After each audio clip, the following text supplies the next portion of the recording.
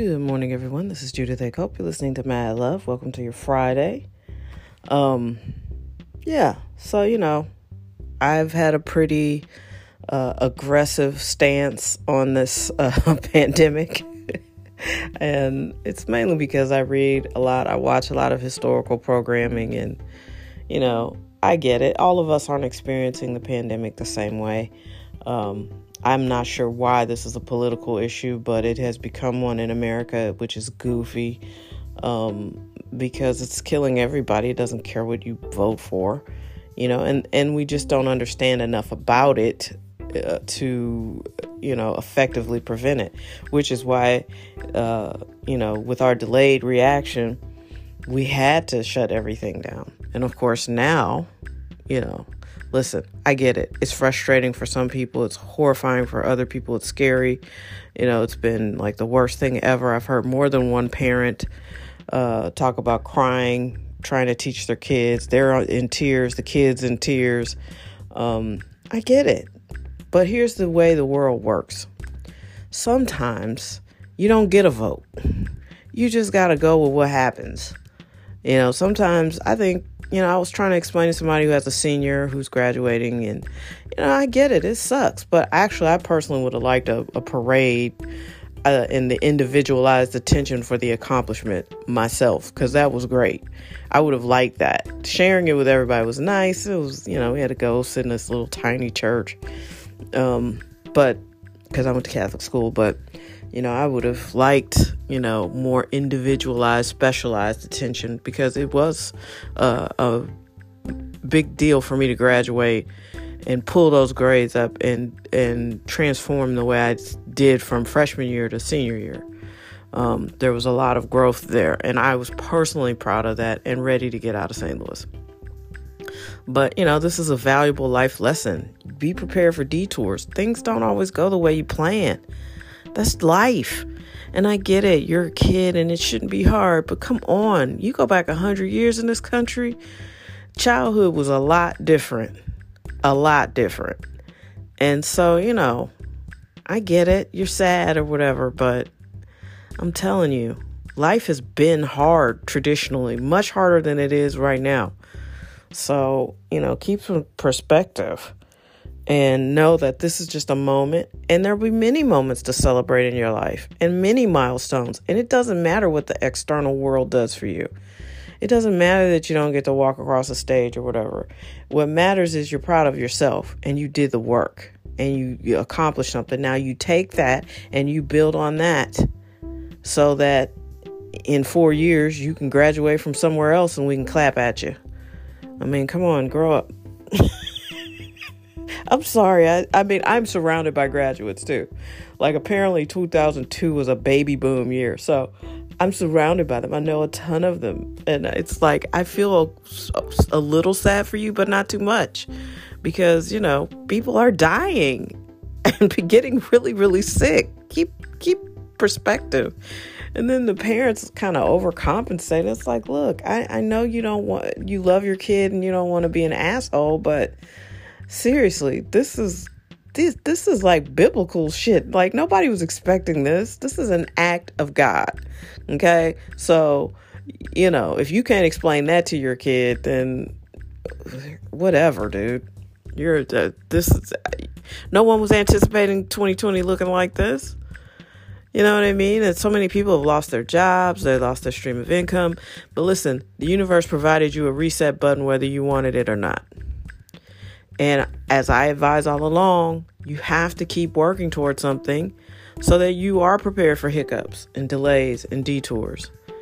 And I'm very fortunate. The kind of work I do, I can do it from home. And I'm very grateful for that. I really am. There's no denying, because I have been in the position where it wasn't no pandemic and I just lost my gig and it was scary. It's scary when you got bills and people depending on you and you don't know where the money's coming from. And, I always say it's easy to have faith when things are going well. It is. It's easy to talk about how great things are and how much, you love whatever, whatever you believe is responsible for your success.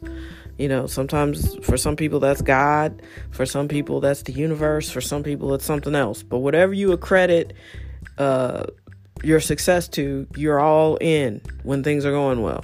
And then when things start going left, you don't know what to do, what to say, who to thank, who to curse. But at the end of the day, it's hard, man. It's hard. And you don't know if you have faith until things are hard. And I learned that I have a lot of faith because I've had a lot of hard times. I'm an entrepreneur. I'm a female who decided she wanted to make movies when nobody was doing that.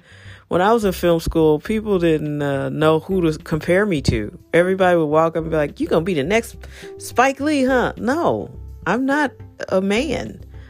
I'm not going to be Spike Lee, and I'm not going to tell stories like Spike Lee, and I'm not going to get the opportunities that Spike Lee gets, And at that time, there was no female director that you could name. So then other people would go, "Oh, you're going to be Oprah." Oprah's not a film director. I mean, it's challenging. And when you blaze your own path, you get a lot of weeds and branches to the face, and you have to stop because you're chopping down the path as you go. And you get tired. And certainly some people have gotten there before me.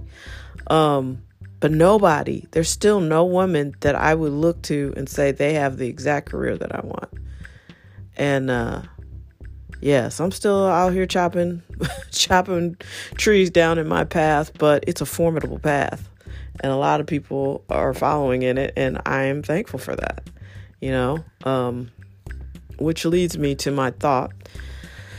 If you want something, you've got to do the work, and you're going to work very, very hard. I think I've expressed that every podcast, or some version of that message in every podcast. And specifically, if there's something that you want to do, I have had the most experience as an entrepreneur right now in the area of music.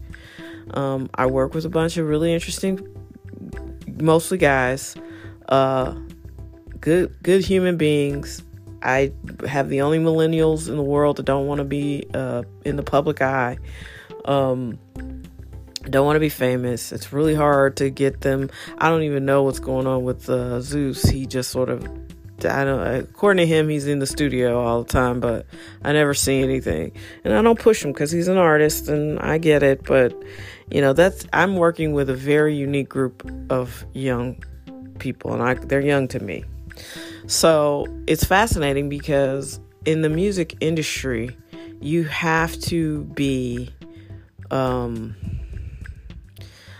diligent and consistent and hyper-focused on the details. Now, one thing we haven't had is like a platinum selling record. Like we just don't move units like that. We're very small. The budget from my company is very small for marketing. I cannot go out and just blast cash and get everybody aware of what this group is and what we do. And that's fine. It's taken me a long time to figure out what the brand really is and what the strengths of the band are. Everybody is working. Everybody is in varying degrees of relationships with people. Some married, some single, some available 24/7. Some people you can't find for a while. Like I said, some people put their heads down and they constantly tell me they're working. I don't see product. I have to push for it. You know what I mean? So I've had to learn this about myself, how to be a boss, and like I said, I say this all the time, everybody wants to be the boss when it's fun. Everybody wants to be the boss when payday comes, when you do get the hit record. When it's hard to be the boss is when you have to look at a group of people that you love and care for and be like, look, just hang in there, stay with us, be energized by the work and not so much the cash because we don't have any. That's when you're a boss. And you have to really hunker down. And I have taken on a leadership role to try to streamline things, and the amount of trust that has to be in place in order for everything to be in one person's name is huge. But it's my company, and I'm the one that's risking the little bit of money that's out there. It's mine, and I want it back. And so I guess I'm saying all that to say it doesn't matter, what kind of business you want to start. You're going to have to just get out here and do it. And if you haven't learned anything from this pandemic, I think you need to learn that you need to have as much control over something that's yours as possible.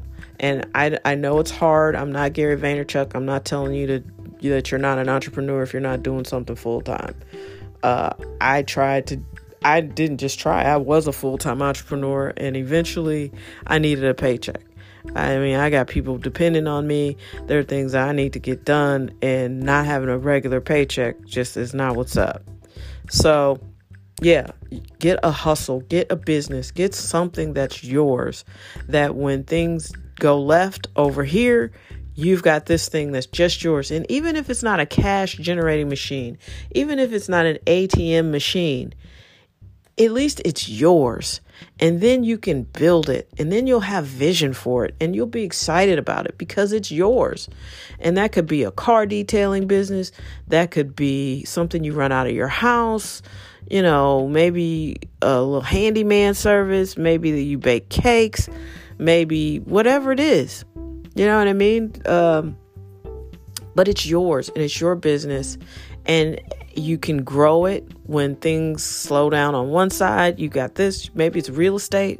Maybe you guys finally, you and your husband, or you and your wife, or you and your brother, whoever, decide, we want to own property. Because guess what? Even though what you're hearing on the news, some of it seems like it's real, and some of it's like, well, I haven't really seen that yet. But people are always going to need food, and they're always going to need some place to stay. I'm a big believer in investing, but I also am a big believer in having assets, tangible things, going up the street and walking by your apartment complex that you own. And St. Louis is great because we have a bunch of little duplexes, a bunch of buildings with 4 units in them, things of that nature.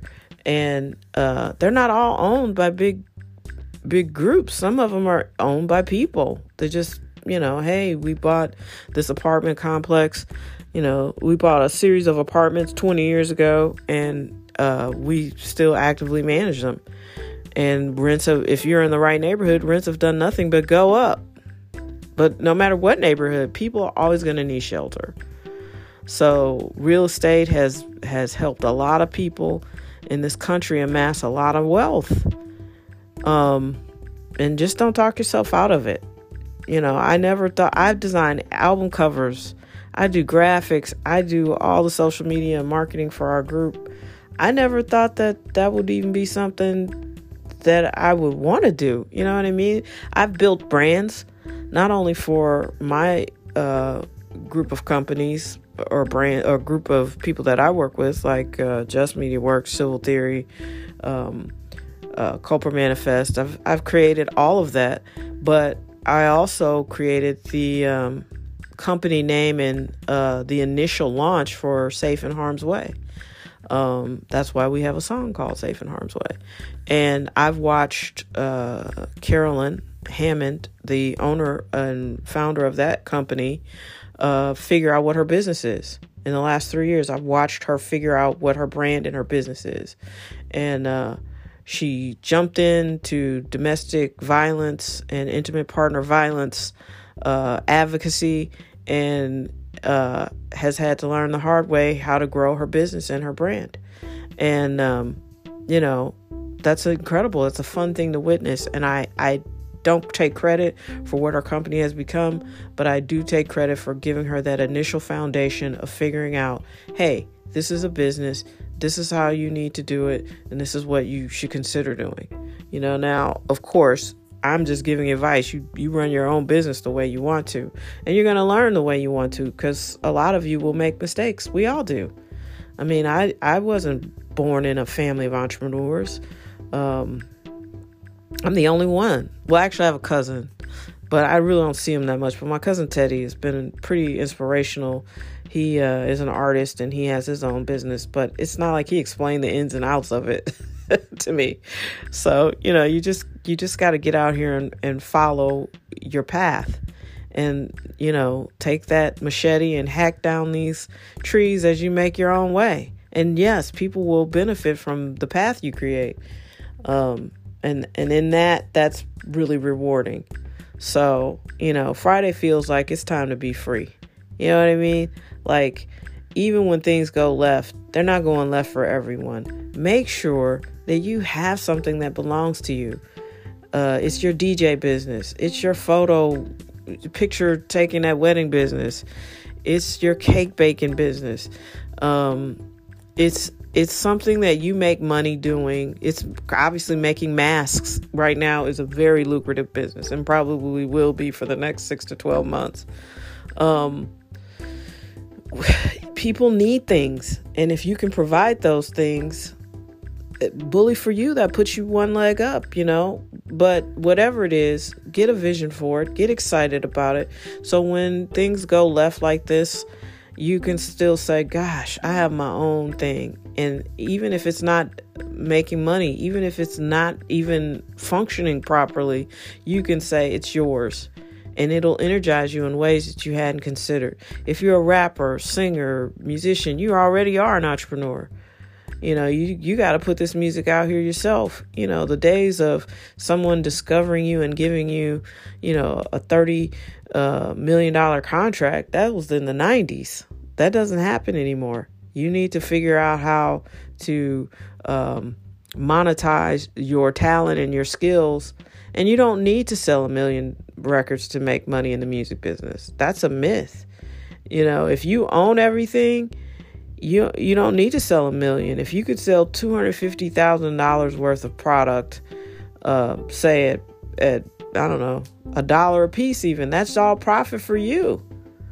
You don't have the middleman. And these record companies know it. That's why they're shaking in their boots.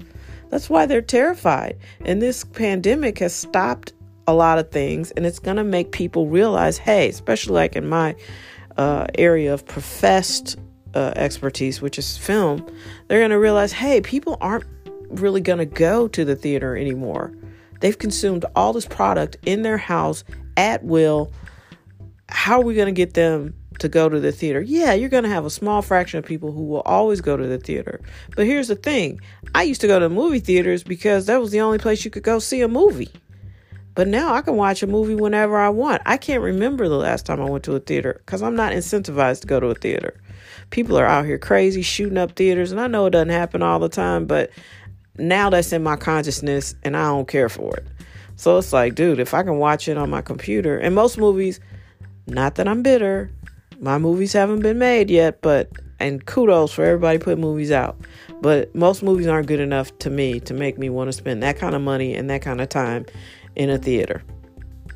Because if something else comes up, if I'm watching at home, pause, and I can handle that business and maybe get back to the film immediately or 2 days away.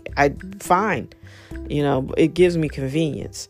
And no shade, but a lot of movies just aren't that great.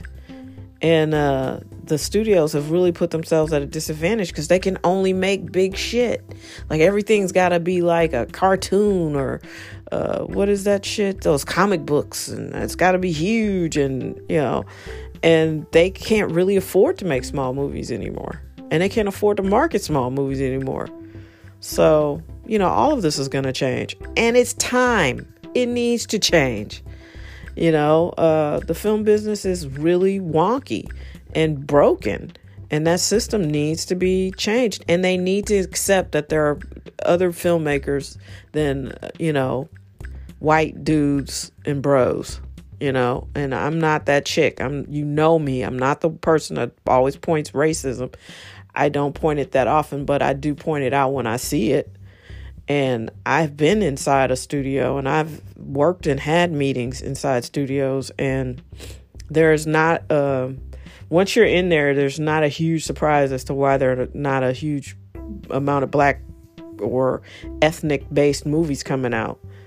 Think about it. In my 30 years of following this industry, besides Jackie Chan movies, when did you see Asians? Now all of a sudden it's like Crazy Rich Asians and the other one that won the Oscar that was really good, actually, that I can't think of, Parasite. Very good film. But for the most part, Hollywood isn't checking for those filmmakers. You know, a foreign language film won Best Picture. That's how you know shit ain't right. Not that that film shouldn't have won. It was excellent. But that's how you know there's a dearth coming out of the American studio system of quality cinema, because it wasn't even close. That was probably one of the best films that's been made in years, because it was so searingly honest about wealth disparity. And it didn't include black and white people. Because guess what? It happens all over the world. Economics aren't racist. You know what I mean? Like, that was just a democratic story about rich people and poor people trying to get over on rich people, and the how you lose your soul doing some shit like that. You know what I mean? So if you haven't seen it, it's very good. It's very well made. Parasite. But yeah, that system is broken. It needs to be fixed. And hopefully, you know, the pandemic will be the cure, because there's so many great storytellers out here.